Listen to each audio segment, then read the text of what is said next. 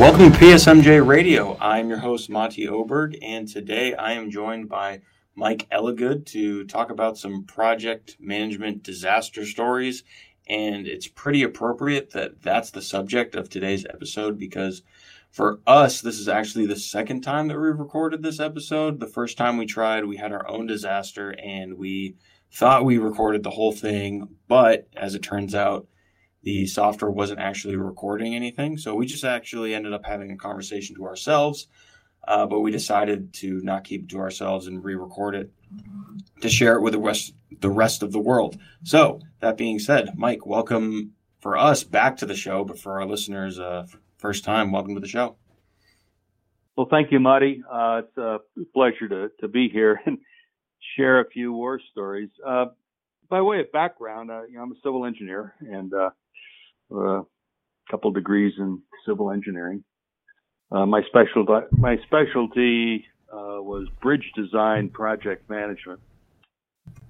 I worked for several consulting firms over the years, and ended my career as a public works director and worked my full-time working career as public works director for Maricopa County, Arizona.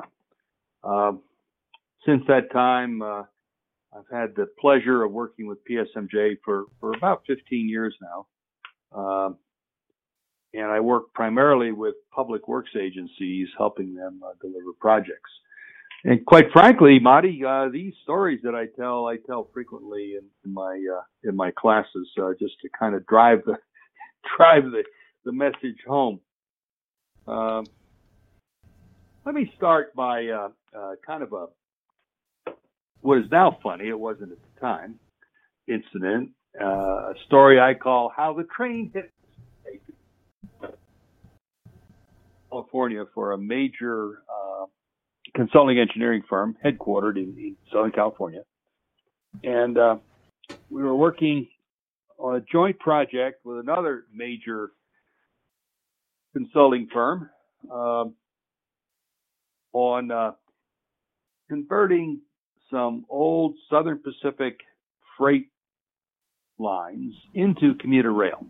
The idea was that the folks in the Inland Empire, as it's called, that live in San Bernardino and Riverside counties, could easily jump on a train then and commute directly into downtown Los Angeles, and would relieve some of the incredible traffic in Southern California and LA. So the way that work was divided was the other firm we were partnering with would design all the railroad tracks, and we would design the train stations and the ticket vending machines, parking lots, park and ride lots, all that sort of thing associated with everything other than the track. Well, our colleagues went out, designed the track real well, and went out to construction, and it got built, and we came along and did the same thing with the railroad station, got some good bids. Everything was just fine. Opening day at the railroad station. Beautiful, beautiful spring day, about this time of year, actually, in Southern California. Everybody's very, very proud of the work that they've done. We were all there. The high school band was there in this small community. Mayor was there in his suit, and everybody was real proud of opening day at the railroad station. And here comes the first train into the station. And as the locomotive rounds the curve, and the big light is shining, blinking back and forth, the Mars light, bells are ringing, the locomotive had its bells ringing. It starts to pull into the station. The front of the locomotive hit the edge of the platform and ripped it off. Suddenly, everybody got really, really quiet. Oh dear, how could this happen, we all said. Well, fortunately, it was more embarrassing than real damage. It did tear up some of the platform, which was easily repaired. But we went out and did a little bit of forensic work, and we discovered, rediscovered, I should say, because we all knew this, we just didn't apply it. We discovered that there are two survey datum in common use in the United States. One of them is the North American Survey Datum of 1984, called NAD 84. Most everything is located in accordance with NAD 84 datum. But there's a previous datum called NAD 27, North American datum of 1927. And certain utilities, in this case the railroad, designed and related everything to NAD 27, whereas the rest of the world did it to NAD 84. There's enough difference between the two to cause that rather embarrassing incident. Interestingly enough, I told the same story to a group of clients up in Ventura County, California. And they said, yeah, we run into this all the time. Every time we have to hook a new pipeline to a new water pipe or sewer pipe to an existing, we have to be careful because much of the stuff was designed and built to NAD 27 and not to NAD 84. So anyway, moral of the story. Always, always, always, when you put together a set of plans, locate in the field the control point and locate everything that you're doing and all existing infrastructure to that same control point. Use the same data. Okay, that's story number one. The next what's story number two? The next sad tale I'd like to share with you, Monty, and the listeners is how I found a municipal landfill. This was a joint project. I was chief engineer and general manager of the flood control district of Maricopa County before I was assigned as public works director. And we were involved in a joint project with the city of Phoenix and the U.S. Army Corps of Engineers to take the Salt River, which is basically dry almost 90% of the time. It's been dammed up and it's very, very heavily controlled. But we were to take the Salt River and construct in the center of the river a low flow channel. City of Phoenix and the Corps of Engineers would then come along once the low flow channel was in place and constructed wetlands and other infrastructure improvements for an ecological restoration of the Salt River. We were paying for this project jointly with monies from the City of Phoenix and Maricopa County. So it was a joint project. Great cooperation, kumbaya, and all that stuff. So we started out the design work, and me being the old bridge guy that I was, I said, okay, I want surveys of the river bottom, a geotechnical survey of the river bottom, every couple hundred feet down the center line of this roughly 4-mile long channel. City of Phoenix, who was funding this jointly with us, said, Mike, you're nuts and we're not going to pay for it. There's nothing in the bottom of that river. It's sand, gravel, and cobblestone. The river has been studied to death. We know the geomorphology of it. We've taken soil borings everywhere on that river. That place looks like Swiss cheese. You don't need to take any more soil tests. So we ended up with a compromise, and I agreed to a soil boring frequency of, every 1,000 feet or something, just to kind of verify that there was no unusual soil conditions in the riverbed. Plans got done. Corps of Engineers approved them. Everybody approved them. We went out to bid, got all the permits, all the right-of-way, everything's cool. Contractor came in. We got good bids from the contractor. We were very proud of ourselves. $11 million. We had estimated it would cost 15 or 16. Good bids. Out comes the contractor to construct. About a third of the way through his excavation, in one particular location along the center line of this channel, he finds an abandoned municipal landfill. This landfill would go back to the 1920s, mostly construction debris, old tires, and usual detritus of municipal waste that you might find. Apparently, back then, they just dumped stuff in the river and kind of hoped it went away. Well, since I discovered it on my contract, I suddenly get to own this abandoned municipal landfill. It cost a change order of about $3 million to have the contractor over-excavate, clean it all up, sort all the trash, and then take it to a dump. So the moral of the story is, don't ever shortchange the underground investigation of a project, even if you think you know what's there. Geotechnical investigations, utility investigations, all these things are cheap money compared to finding a disaster during construction. You find it during construction, and boy, the contractor will own you. So it's just better off just taking those investigations, making those investigations just to be sure. So that's how I found a municipal landfill. Marty, I have one other story. Please share. I'm all ears. And that is about an earthwork bust. I was public works director and transportation director at this point for Maricopa County. And we were constructing a new road that would go almost due north. Actually, the roads here in the Phoenix area go almost always north, south, east, and west. It looks like a big checkerboard from the sky.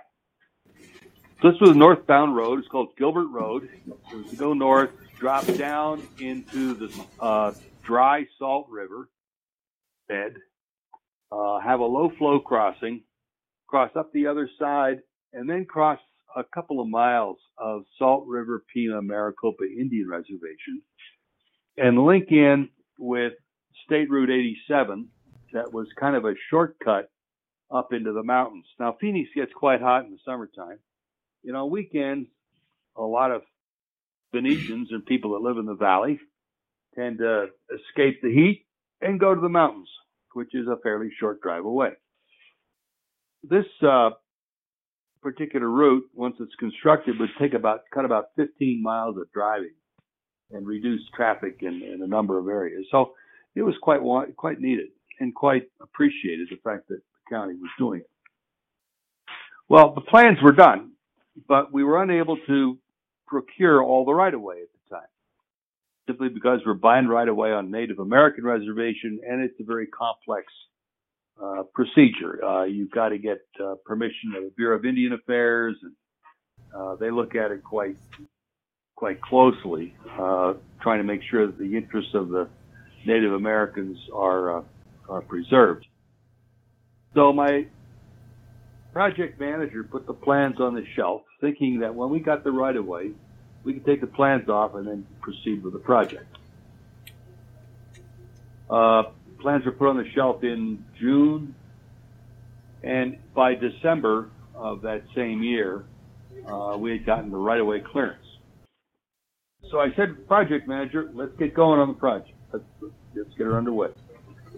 And we took the plans off the shelf and put them out to bid. During the bidding process, one of the contractors who was going to propose on the project, to construct the project, going to bid on it, came to us and said, I can't get the earthwork to balance. The earthwork as out there on the site are different than the earthwork shown on the plans. So I said to my project manager, Tom, did you check the plans in the field before you went to construction? He said, well, no, I haven't, because you were in a hurry. And I kind of reminded him that I wasn't in that much of a hurry, that we have to be prudent about things. It turns out that the Salt River Pima Maricopa Indian community had a sand and gravel mining operation. And the material in the bottom of the Salt River is a very good source of sand and gravel. So they were busy mining it, and subsequent to our finishing the plans, there was a 50,000 cubic foot hole in the middle of the river that was not shown on the plans. So what we had to do is we had to stop the bidding. We had to go back, do some extensive redesign to compensate for that $50,000 hole, or 50,000 cubic yard hole. And we did. We redid the project in several months, and of course the project's been completed and it's in use now. Moral of the story: just before invitation to bid, every agency should have a process to release a project for construction that should include a final in the field check of the project site. You got to check for changed land use around the project, make sure everything is the way it was as you designed the project, and so forth. And this is the best practice protocol that I'll often teach in my classes. Well, Monty, there's 3 stories. I could go on all day talking about fun I've had delivering public infrastructure, but I think you have a taste of it. A couple things I'd like for the listener to take from this. And I've talked about these. Never, ever shortchange the underground investigation. If you ever think you can take a shortcut and not do some of the soil borings that someone else thinks you might want to do, remember my story about finding the landfill. Even if you think you know what's there, do it anyway. 2, have a release for construction protocol. And that release for construction protocol must include a last visit to the site to make sure nothing has changed, to make sure the access is the way you remember, to make sure that there haven't been new utilities put in that you didn't know about, to make sure that there isn't some crazy earthwork like a 50,000 cubic yard excavation in the middle of your center line. Make sure that their land use, adjacent land use is still there, and so forth. And finally, remember the train hitting the station. Relate everything to your control point so that you know exactly where everything is. Well, Matty, we've talked for about 20 minutes. Matty, Yeah. what do you think? I mean, I like everything you had to say. You make a lot of good points, and it's nice to hear. Or I shouldn't say it's nice to hear, but it's always, for an outsider's perspective, it's always fun to listen to these kind of disaster stories, just to, enjoy someone else's misery, which I realize sounds awful, but they are fun to listen to. The thing I've taken away most from these is that you were doing this for a long time, and even though, like you just said, you should make sure everything's in order and double check all that stuff, mistakes and problems and disasters, they're gonna happen, even to the best firms or to the best people who try to do the right thing all the time. They're gonna happen. So I mean, what I've taken away more than anything is that just be okay with them happening and know that you can move forward. It's not going to be at the end of the world. Yes. Is it embarrassing? Sure. Is it fun? No, not by any means, but you're going to be okay at the end of the day. Yeah. I'd like to, if I could, just spend a minute, Marty. I read an article here quite recently about the California high-speed rail project up in, and if for the listener who's not familiar with it, California high-speed rail is a proposed high-speed rail line funded partially by the state and partially by the federal government that ultimately will connect Los Angeles and San Francisco by a bullet train like the France's TGV or the Japanese bullet train or any of the stuff being done in China through the Central Valley. So they're going to come out of LA and probably swing to the east and then go north up through Bakersfield all the way up to Central Valley on high-speed rail. The first segment of it was to be built between Fresno and I think it's Madera, first segment of it. They used a design-build contractor, a firm known as Tudor Saliba. And they let the contract, they let notice to proceed, and they got a proposal, a contract for less than $1 billion, which they were celebrating. But just a few months into construction, they're now up with about $600 million of claims and changes. And when you start looking at the reasoning behind it, they didn't have all the right of way. They let a contract and gave the contractor notice to proceed without having the right of way. And so consequently, the right of way was held up, as often happens. And now the contractor has delay claims. The second thing that happened was the utilities were not in the place that the utility companies thought they were. Well, no kidding. And that's why you have to do a utility investigation in the field. When a utility company gives you a set of plans and says, here's where our utilities are, you better go out and verify them. Remember, never shortchange the underground investigation. And then the third thing that happened out there was they had proposed to relocate a roadway, and they were going to relocate it about 20, 25 feet, get it out of the way of the train. And apparently it interfered with the roadway relocation, interfered with a business, several businesses. And so the mayor came out and insisted that instead of 25 feet, they move it 400 feet. Again, changes and delays. All of this stuff should have been taken care of during design instead of waiting for construction. I look at that, and I look at some other disasters around the country, like the Big Dig in Boston. We're still getting repercussions for that because everybody objected to the environmental aspects of it. And so they had this big environmental mitigation project involving bringing light rail into downtown Boston. That created a whole nother snowball full of change orders and extras. So the whole project has been a real disaster. Well, the problem with what I'm seeing is we depend on credibility with our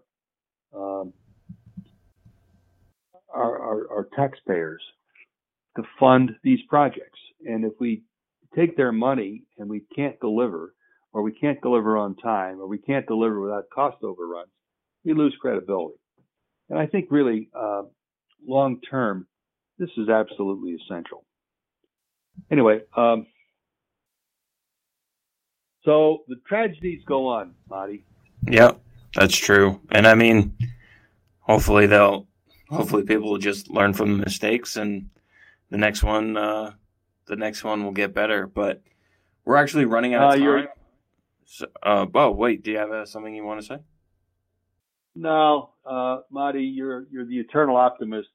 We've been screwing up projects for 100 years now, and we simply never seem to learn. Yeah, unfortunate. But anyway, I'm young. I like to think positive. I have plenty of years for negativity to beat me down. Okay. But as I was starting to say, we're running out of time. Mike, I know you are one of our consultants at PSMJ and teach some of our PM boot camps.